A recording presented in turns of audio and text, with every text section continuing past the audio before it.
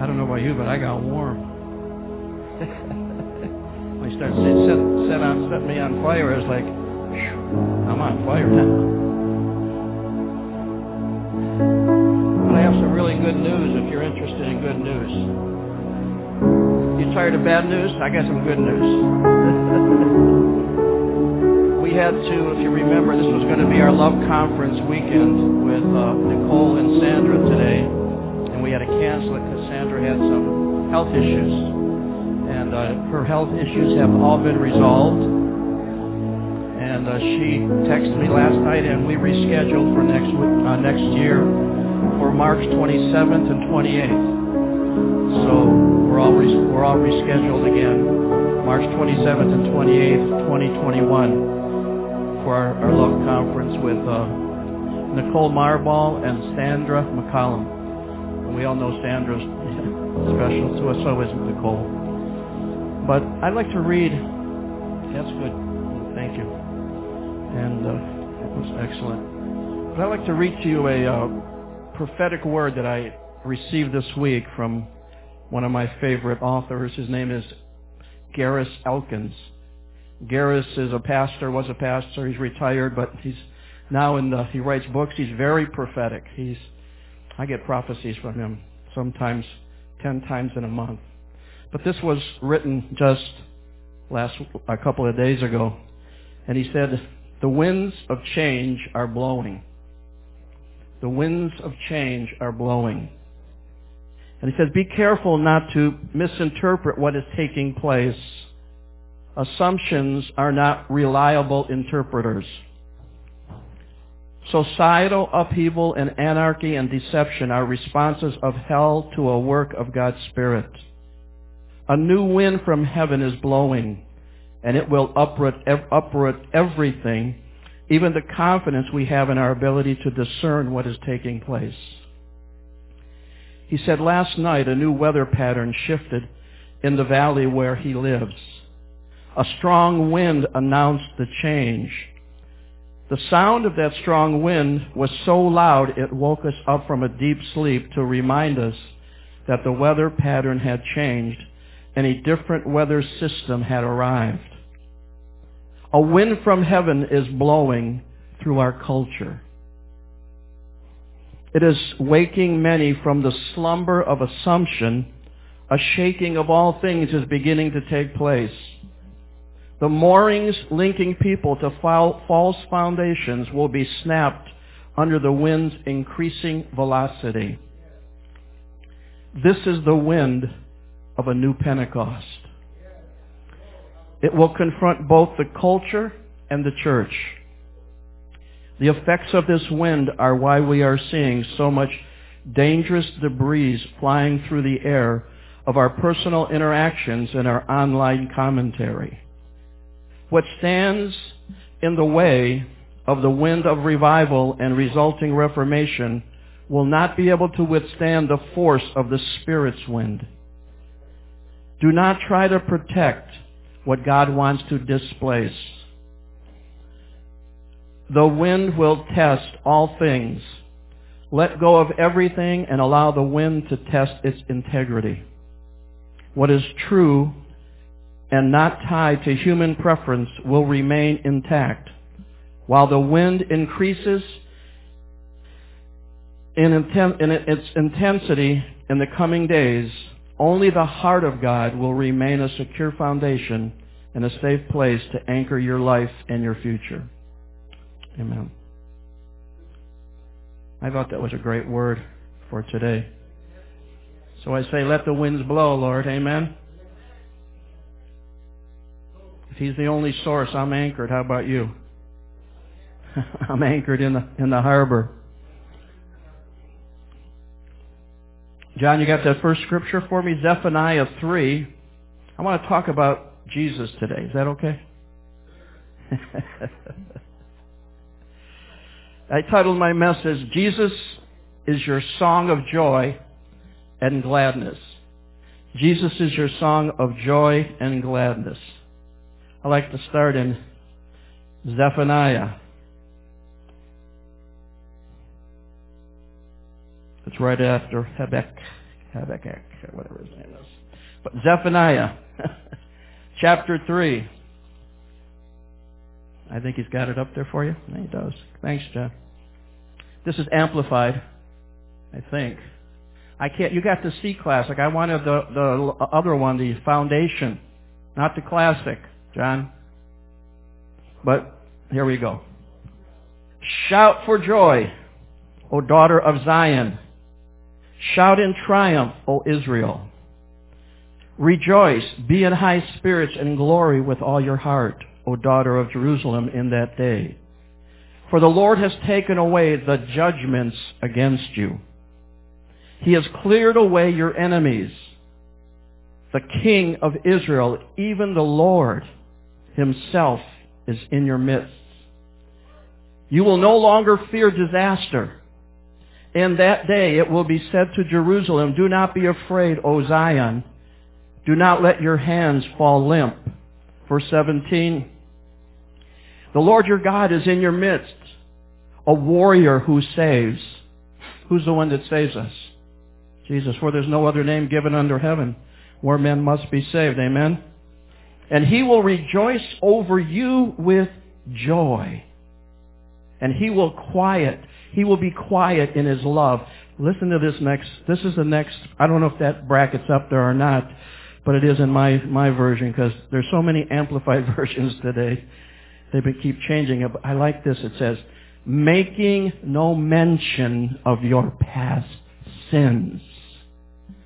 Making no mention of your past sins. And he will rejoice over you with shouts of joy. That's pretty powerful. See, the song of you is sung by God himself as he rejoices over you with joy and gladness. And it's a beautiful lyrical song about how your Heavenly Father chose you to become his sons and daughters. His holy ones. His blameless ones. His innocent children through the redemption we receive in Jesus Christ. When you ask, when did this happen? And the Bible says and declares this over and over, before the foundation of the earth, it was done. And we are now made the vessels of his glory, fully reconciled to God through Jesus, and constantly reminded of this by the Holy Spirit. This God song is sung over us while we cuddle up in his arms because he's reassuring us over and over again that no matter what we face today, everything will be solved very soon. Amen? And we have hope and trust in the one who created you, redeemed you, and now promises us victory over all things that we face. And in this song of joy that he's singing over you, we see Jesus as our wisdom. And so in that way that Jesus now lives within us, we too have godly wisdom. In Colossians chapter 2, let's go there. I don't have that one on the list, John, but sorry, buddy, I missed that one. But let's go to Colossians right after Ephesians. I know you're there. There you go. Chapter 2, verses 9 and 10. It says, for in him, in Christ, all the fullness of the deity, the Godhead, dwells in bodily form, completely expressing the divine essence of God. That's a mouthful. Amen? And it says in verse 10, and in him, in Christ, you have been made complete, achieving spiritual stature through Christ, and he is the head over all rule and authority of every angelic and earthly power. And then let's go to 1 Corinthians chapter 1. 1 Corinthians chapter 1, verses 30 and 31 in the Amplified.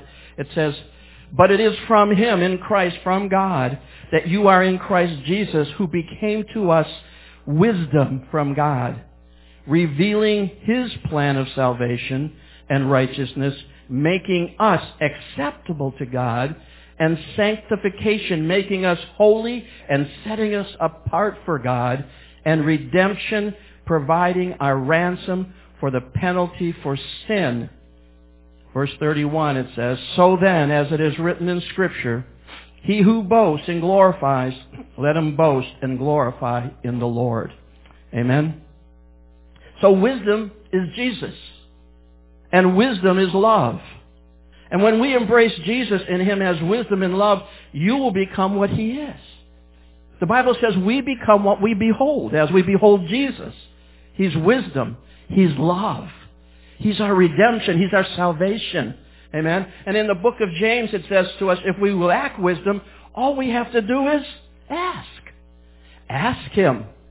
You know? I like that out of the New King James. In James. Let's go to James. Chapter 3.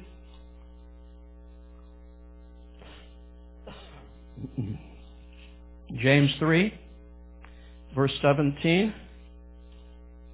New King James. It says, but the wisdom that is from above is first pure, then peaceable, gentle, willing to yield, full of mercy and good fruits, without partiality and without hypocrisy. Pure, filled with peace, considerate and teachable, and always filled with love, and is never filled with judgment or hypocrisy. So when you receive the wisdom you seek, it is if when you receive the wisdom you seek, if it's accompanied by shame or condemnation, it's not Jesus. Because He says the wisdom we get from Jesus is pure, filled with peace, considerate, teachable, and always filled with love. It's never filled with judgment and hypocrisy. So embrace Jesus in His wisdom, and you will embrace wisdom in Christ. But I have more good news for you today. Jesus is our Redeemer. Amen? Let's go to Galatians chapter 3 in the Amplified. Galatians chapter 3. Excuse me. 13. My body gets all worked up when I preach.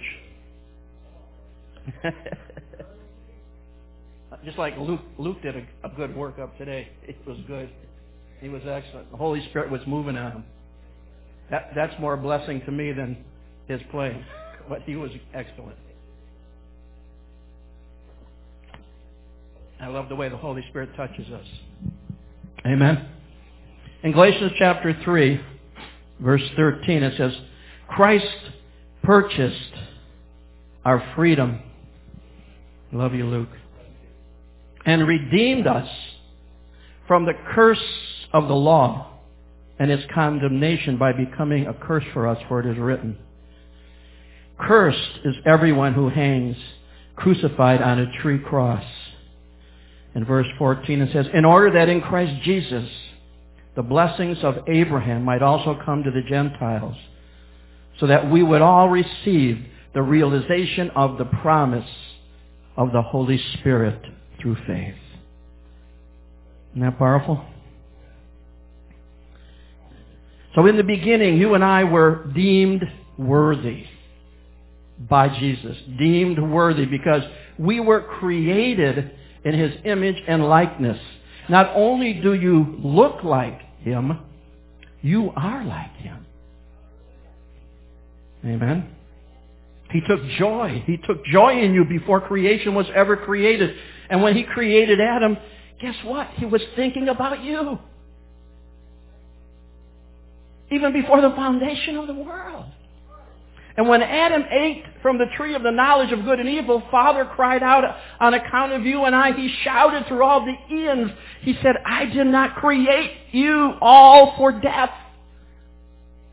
So he sent part of Himself in His Son to become the death so that you could become the part of His life.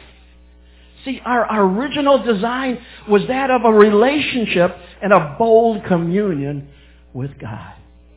The God of the universe. Whew. I don't know about you guys. I could swing from the chandeliers today. He said we're in a new Pentecost. You know? He deemed you worthy the moment He breathed into your lungs, and you, even if you fell away, not because of anything you did, but because creation fell with Adam. But Jesus came to redeem us and call us worthy, because in our minds we felt far from God, and even though He was singing over us since before we were formed in our mother's womb, it says in Psalm 139. Let's go there. I just love this scripture. I love Psalm 139, one of my favorite verses. How many favorite verses do you have? I have over 81,000. Because there's 81,560 verses in the Bible. Psalm 139, verses 15 and 16. He says, my frame was not hidden from you when I was made in secret, and skillfully wrought in the lowest parts of the earth. Your eyes saw my substance, being yet unformed. In your book they are all written, the days fashioned for me, when as yet there was none of them visible. See, we are His masterpiece. It says, Ephesians 2:10 in the New Living Translation. In the King James it says we are His workmanship. But in the New Living Translation it says we are His masterpiece. His prize. And He takes joy when we have joyfulness. I don't know about you, but He gets excited when you get excited. He gets joyful when you get joyful. When you laugh, He laughs. He just does everything you do. It's incredible, because He has set us as a seal upon His arm. I got to read this verse. This verse, you notice I brought 3 translations up here today. Song of Songs. Let's go there. Song of Songs. This is in the Passion. How many have the Passion Translation? You should have a copy. It's fabulous. It's a fabulous copy. Song of Songs, chapter 8, verse 6. You got that, John? Yes, you do. Beat me, too. I can't get there fast enough here. Should have wrote it out, but didn't. Fasten me upon your heart as a seal of fire. Whew, I'm already sweating. Fire forevermore. This living, consuming flame will seal you as my prisoner of love. My passion is stronger than the chains of death and the grave, all-consuming as the very flashes of fire from the burning heart of God. From the burning heart of God. Place this fierce, unrelenting fire over your entire being. That was happening this morning in worship. I was so blessed by you, Luke. Luke didn't know he was leading worship till last night at 5 o'clock at night. I thought he did a great job. Amen. Take joy in this truth. We are deemed worthy by God. We are deemed redeemed before Adam fell. We were found in Jesus eons before we were ever lost in Adam. God wasn't surprised by the fall. He had a plan before the foundation of the earth. God wasn't about to let you die. He rent heaven and earth on your behalf. And then this same Jesus provided us full reconciliation. Let's go to 2 Corinthians chapter 5. 2 Corinthians 5. Verse 18.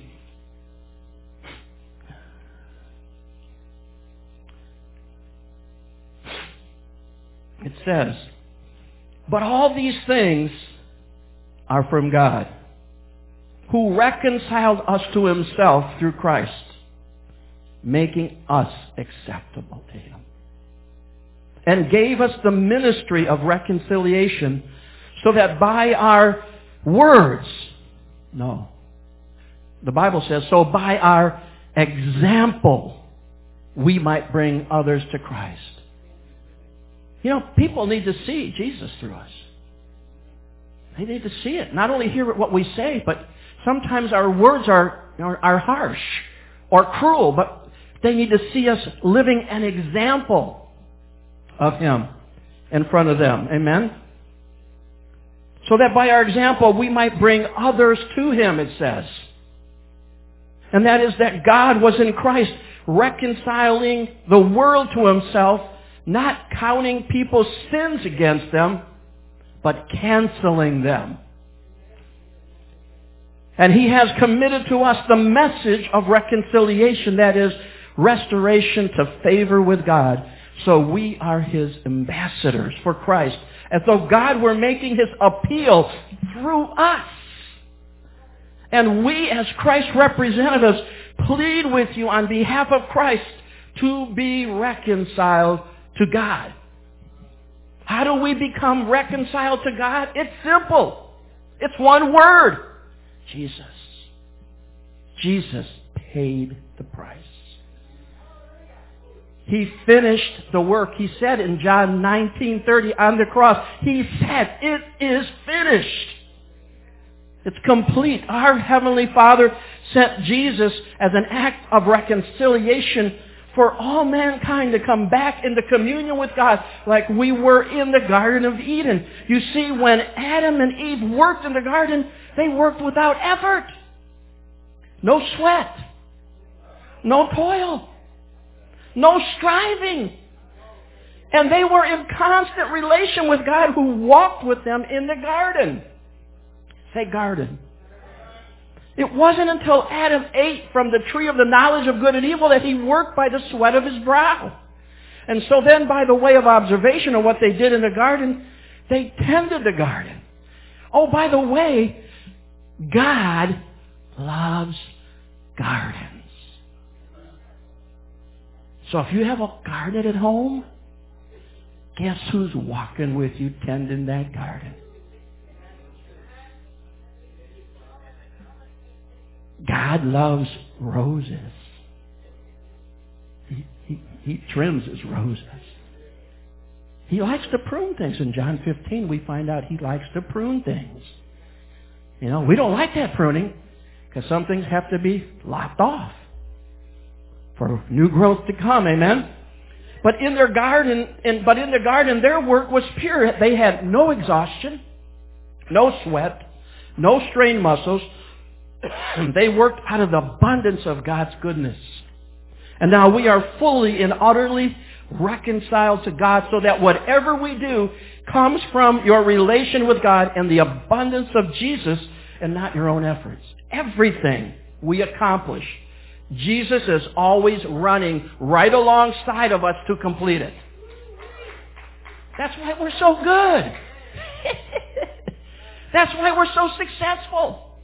Because he's running with us, right alongside of us, every day. He's not just with you here. He's with you every day. When you drive in the car, he's with you. Amen? If you're listening to music, he's listening too. Bring us to a clearer understanding. What brings us to a clearer understanding of the gift of righteousness. Jesus is our righteousness. 2 Corinthians 5:21 and the Amplified, it says, he made Christ, who knew no sin, to judiciously be sin on our behalf, so that in him we would become the righteousness of God. That is, we would be made acceptable to him and placed in right relationship with him by his gracious loving kindness. Amen? See, the good news is that God the Son became our sin and substituted His righteousness for our sin as a gift. I don't know about you, but I've opened that gift. Amen? My package is open. I like what somebody posted this week on one of my Facebook groups. He said, Calvary is the cemetery for all of our sins. Calvary is the cemetery for our sins. I like the way you stressed that one verse in that song we sang. I'll never know the cost that you took on the cross for all my sins. On the cross, He accepted you. In Him, you became His righteousness, and now you are seated in heavenly places at the Father's right hand in Jesus. You're in heavenly places. And this is what the Bible calls over and over again the great exchange. You see, the good news is this. Jesus became our sin so that we would become His body. He became our filthy rags, Isaiah 64:6, so that we would become His pure and spotless bride, Ephesians 5:25. Pure and spotless. We are no longer filthy in Christ. Our rags have been replaced with the most beautiful wedding dress we could ever imagine. It's called the robe of righteousness. He gave one to the prodigal son when he came back. You know, when he came back after he spent all of his inheritance, you have to wonder, where did the father get the robe? And where did he get this, the ring? Where did he get... They were his. He gave the son what was his. Even after he spent all of his inheritance, he still welcomed the son back and gave the son everything he had. So we are no longer sinners. We are the righteousness of God in Christ Jesus, saints of God. And then, if that isn't enough, Jesus then becomes our provider. Jehovah Jireh. How many's ever heard of Jehovah Jireh? Let's go to Matthew chapter 7. Matthew chapter 7. Verses 7 through 11. This is where we learn some new things. It says in 7:7, I mean what God's favorite number is. 7, you got it. Ask and keep on asking, and it will be given you. Years ago, back in, I don't know, maybe 10 years ago, I thought I exhausted all my asking ability with God for something I desired in a spiritual way. And God just, and one day in prayer, He just came right up on me. He says, "You don't ask enough, son." I said, "How much do I have to ask?" "It's simple," He said. "More. I want more of you, God. I want more." That's what we were singing today. Hey, Luke had no idea what I was going to preach. I had no idea what he was going to say. But he was agreeing with everything I'm teaching today. And seek and keep on seeking, and you will find. Knock and keep on knocking. And keep on knocking. Amen? And the door will be open to you for everyone, verse 8, who keeps on asking, receives, and he who keeps on seeking finds, and to him who keeps on knocking, it will be opened. Or what man is there among you who, as if his son asks for bread, will instead give him a stone? Or if he asks for a fish, will instead give him a snake? If you then, evil, sinful by nature as you are, know how, this is before salvation, okay? By nature you are, but know how to give good and advantageous gifts to your children, how much more will your Father, who is in heaven, perfect as He is, give what is good and advantageous to those who keep on asking Him? Amen? How many know what an acronym is? Everybody know what an acronym is? Okay, it's ASK. What's the acronym for ASK? A, ask. S, seek. K, knock. It's in your Bible. And then in the book, let's go to the book of James. James chapter 4 in the New King James. Keep switching up on you. Sorry. James chapter 4, verse 2 and 3, it says, let's start at verse 1. I think you have that one, John, but that's okay. Don't change it. Where do wars and fights come from among you? Do they not come from your desire for pleasure that war in your members? You lust and you do not have. You murder and covet and cannot obtain. You fight in war, yet you do not have, because you do not ask. Meaning that if we would simply ask for help and what we need to achieve, we would have it in Christ. Amen? You know, every time you say amen, you are echoing Jesus. I know a lot of people say it, so be it. It's, I agree with you, so be it. But it's really the echo of Jesus and everything He accomplished and finished for you.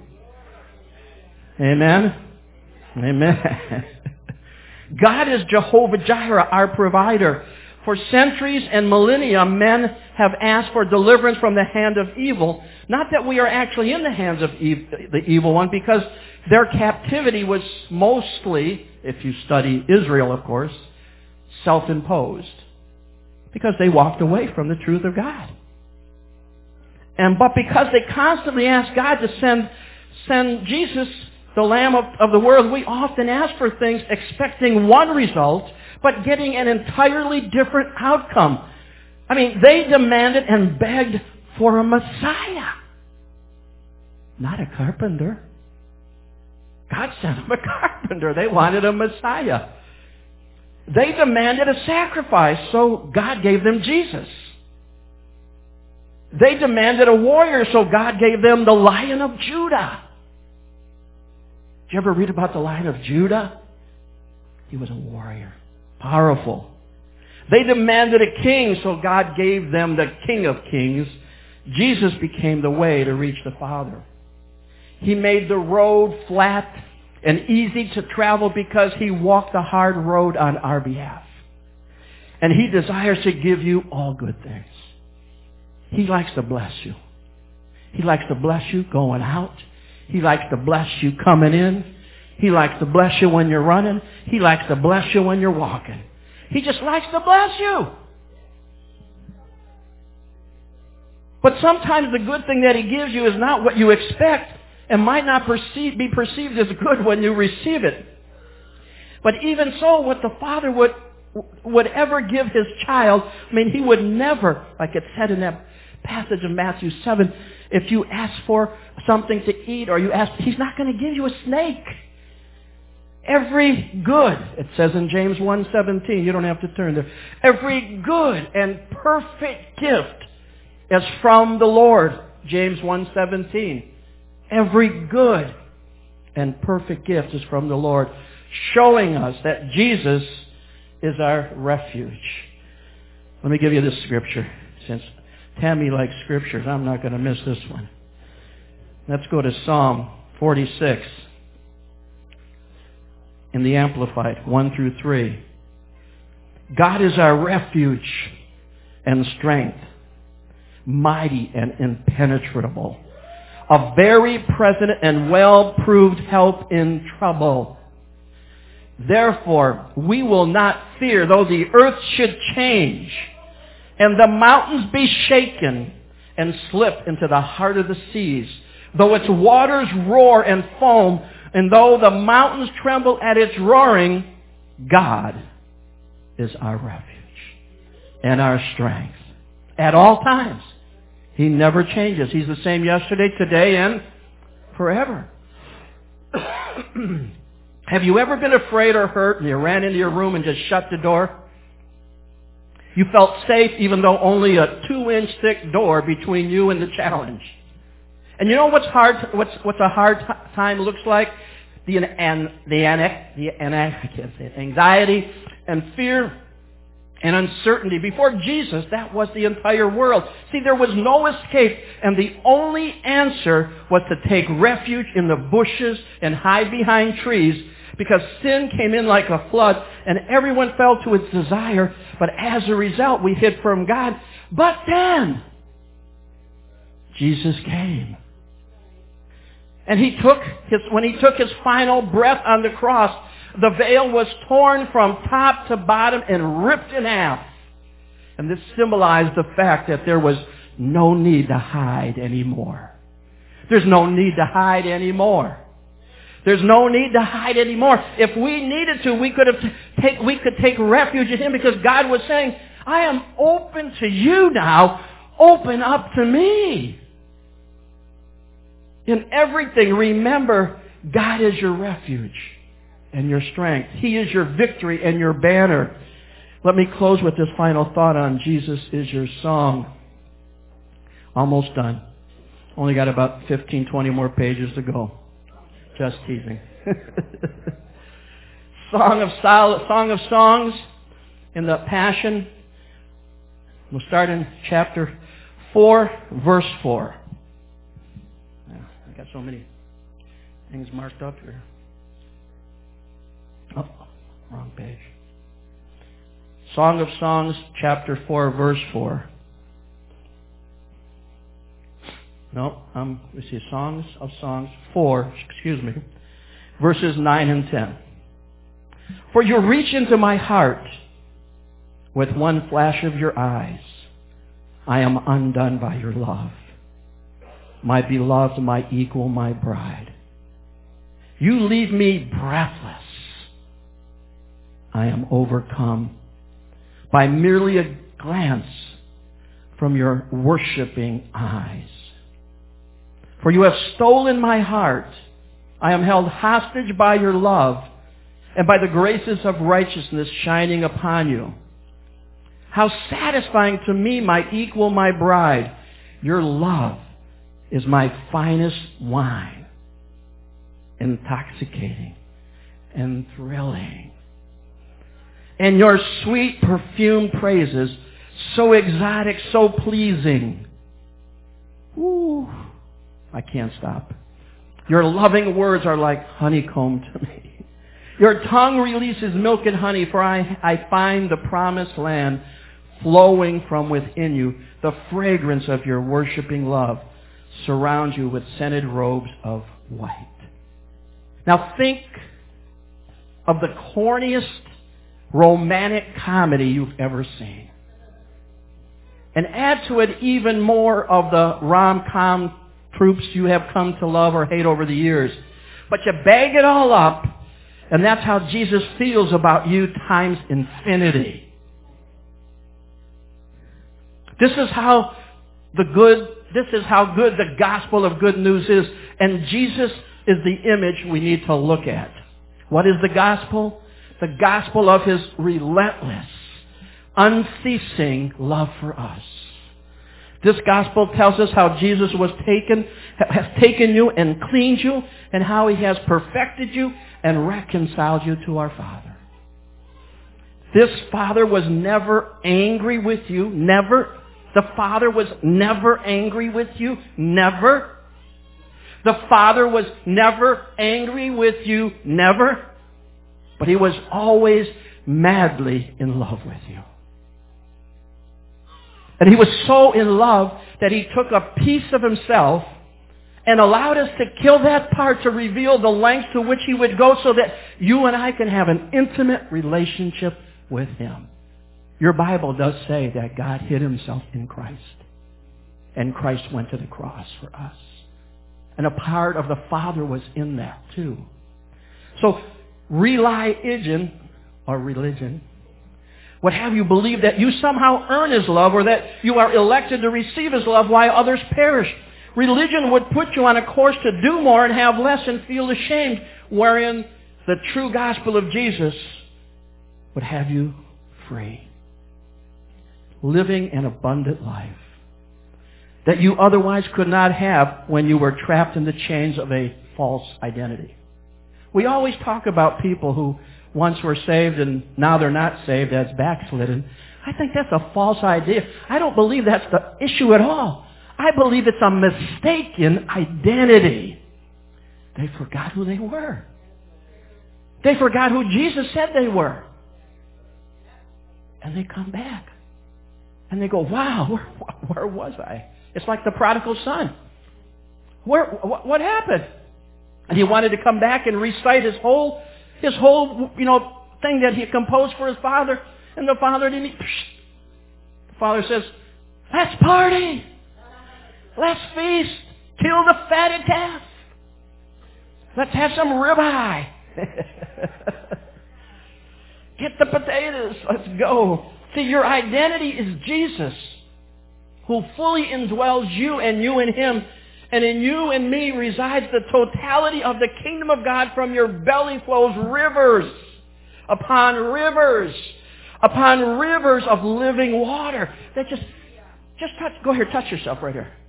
Go ahead, touch it. It's erupting. You want to know where God is? He's right here. He's not out there. He's here. He's within. You are God's address. You are God's mobile home. Where you go, he goes. Amen?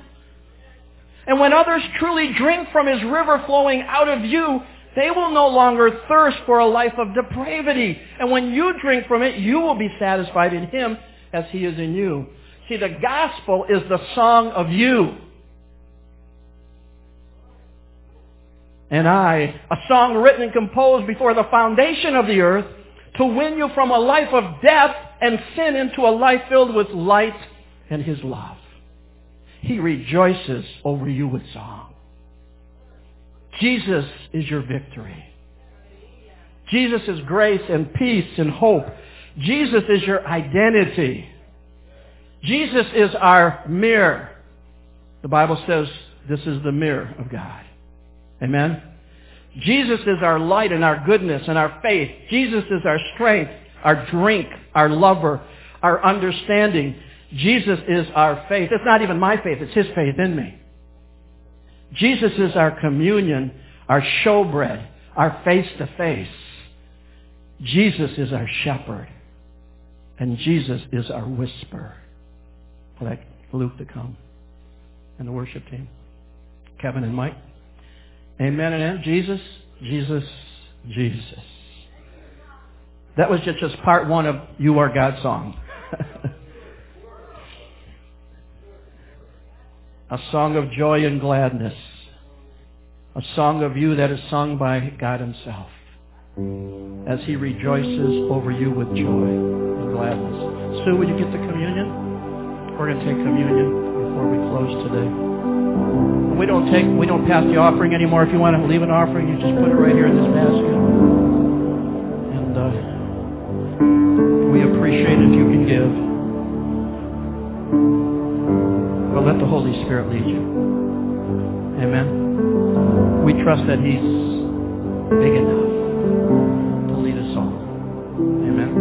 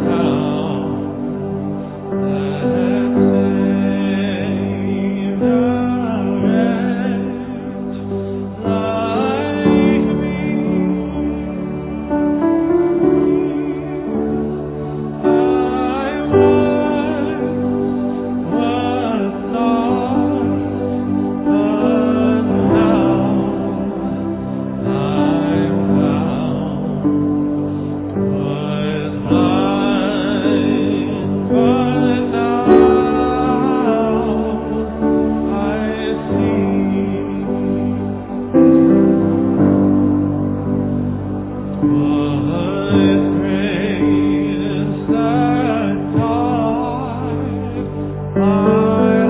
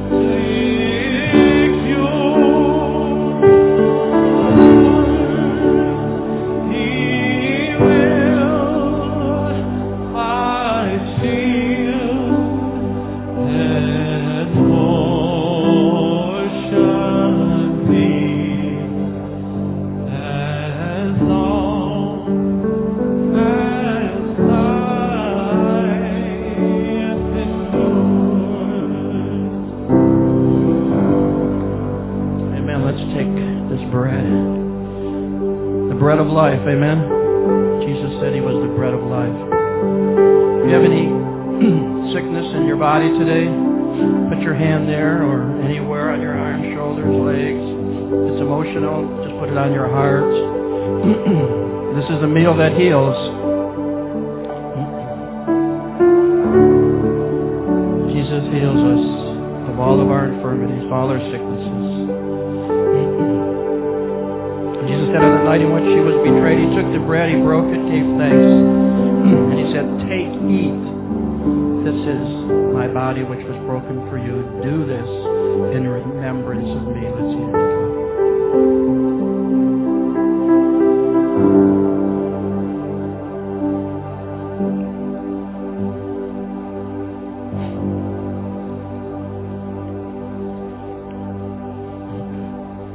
In the same manner, he also took the cup after supper, saying, "This cup is the new covenant." Can you say new covenant with me? New covenant. In my blood. This do as often as you drink it in remembrance of me. For as often as you eat this bread and drink this cup, you proclaim the Lord's death till he comes again. Let's proclaim together.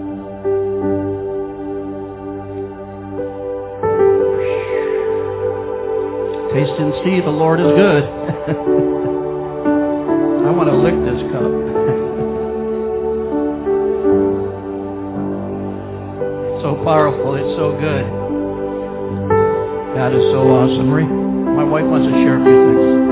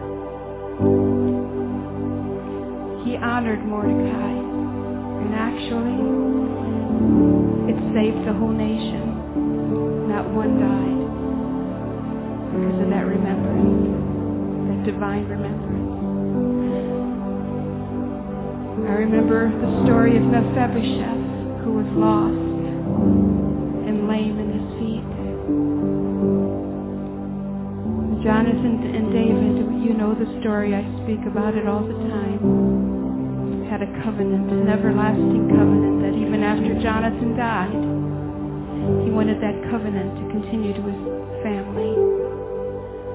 Mephibosheth was in hiding, lame in both feet, not knowing his identity, that he was truly a prince, thought himself as a dog. He just didn't know who he was. But David remembered his covenant. Always remember our covenant, beloved, by his blood. And he took Mephibosheth out from his hiding, and he set him, because of his divine remembrance, he set him at his table to eat continually. Remember, it was nothing that Mephibosheth did to earn the king's love and sonship, to sit at his table forever as a son. It was the covenant between his father, Mephibosheth's father, and David, King David. What a picture of what we have today, amen? And then the prodigal, he remembered the divine remembrance of his father's house, and how even his servants ate better than what he did and lived better than what he did out in that world. He lost his identity, but guess what? Our Father gave it back to him by bringing him the best robe. That, not any robe, the best robe. That robe of righteousness.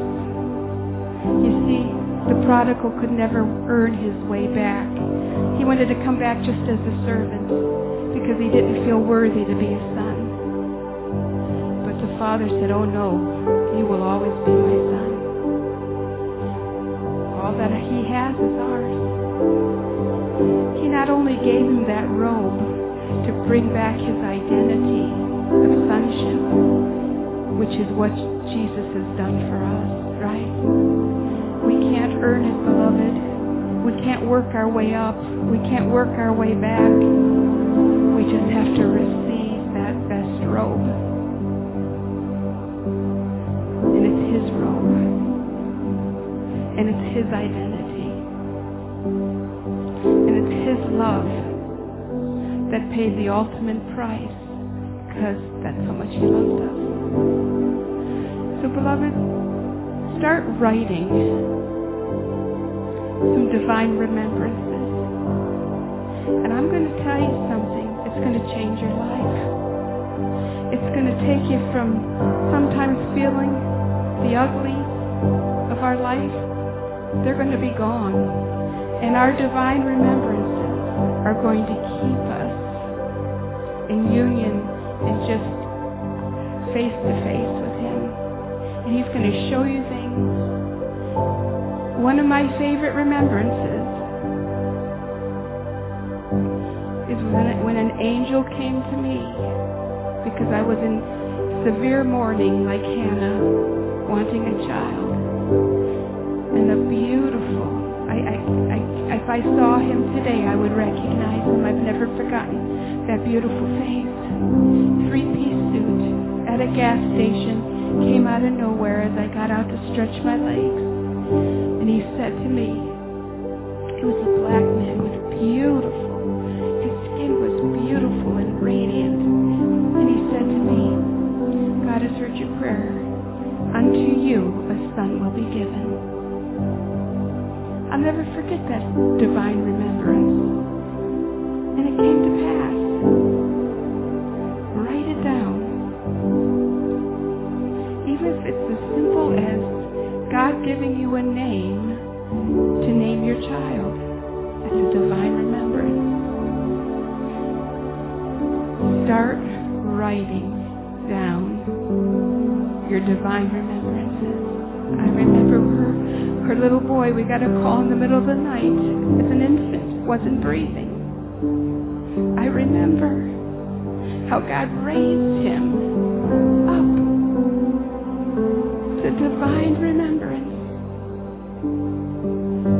that will show you and that will keep you in your faith, and it will swell your faith. He will reveal his mysteries in your divine remembrances. He will reveal. What is a mystery? It's a revelation that comes only from God. That's what a mystery is.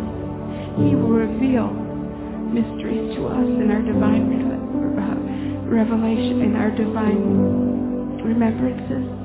So, beloved, start thinking and remembering the divine things that God has done for you in the past. Reenact them like we do at the communion table. and it will lift you. You will soar in Jesus' name. Amen. He took it all for us. The divine exchange. He took the dirt from that prodigal. He was in pig slop, and he put his clean, best robe on us. What a beautiful picture. And he gave him his signet ring of his authority. Wow. It goes on and on. He is nothing but good and nothing but love. And not, you know what? Yes, he forgave us of our sins and he paid the ultimate price. But he brought us back to our Father. Wow. If there's anything, he made access back to us being able to know and see and fellowship with our Papa.